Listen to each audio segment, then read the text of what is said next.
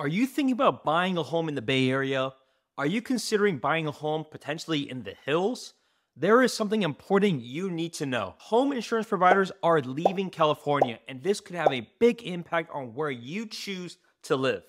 My name is Spencer Sue, your favorite Bay Area real estate agent, and I'm getting this question all the time, and I'm even sharing this information with all buyers before they even bring it up to me. Now, as you may have heard, many large insurance providers, including State Farm and Allstate, have stopped providing new premiums, and some may have even stopped providing renewals. So why did they stop? With the higher risk of catastrophe exposure, inflation of repairs and labor, and a challenging reinsurance market, they have been working with the California Commissioner to try to increase rates for a while now. However, in 1988, a proposition was passed which allowed the State Insurance Commission to reject proposed rate increases. This had made it difficult for home insurance providers to make a profit in California, which has caused many to reevaluate their exposure and to even exit the state. This trend does have a lot of negative consequences for new homeowners. It could be difficult to find affordable insurance. With fewer insurance companies offering coverage in California, there's going to be less competition for the carriers to earn your business. Your home value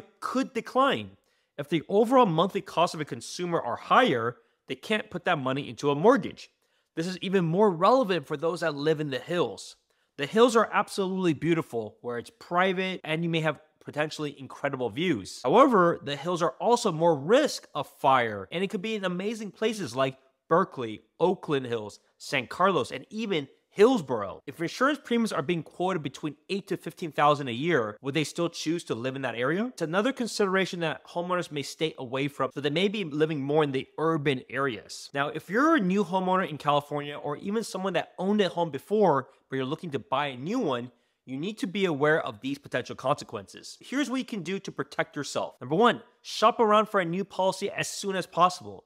Get some backups.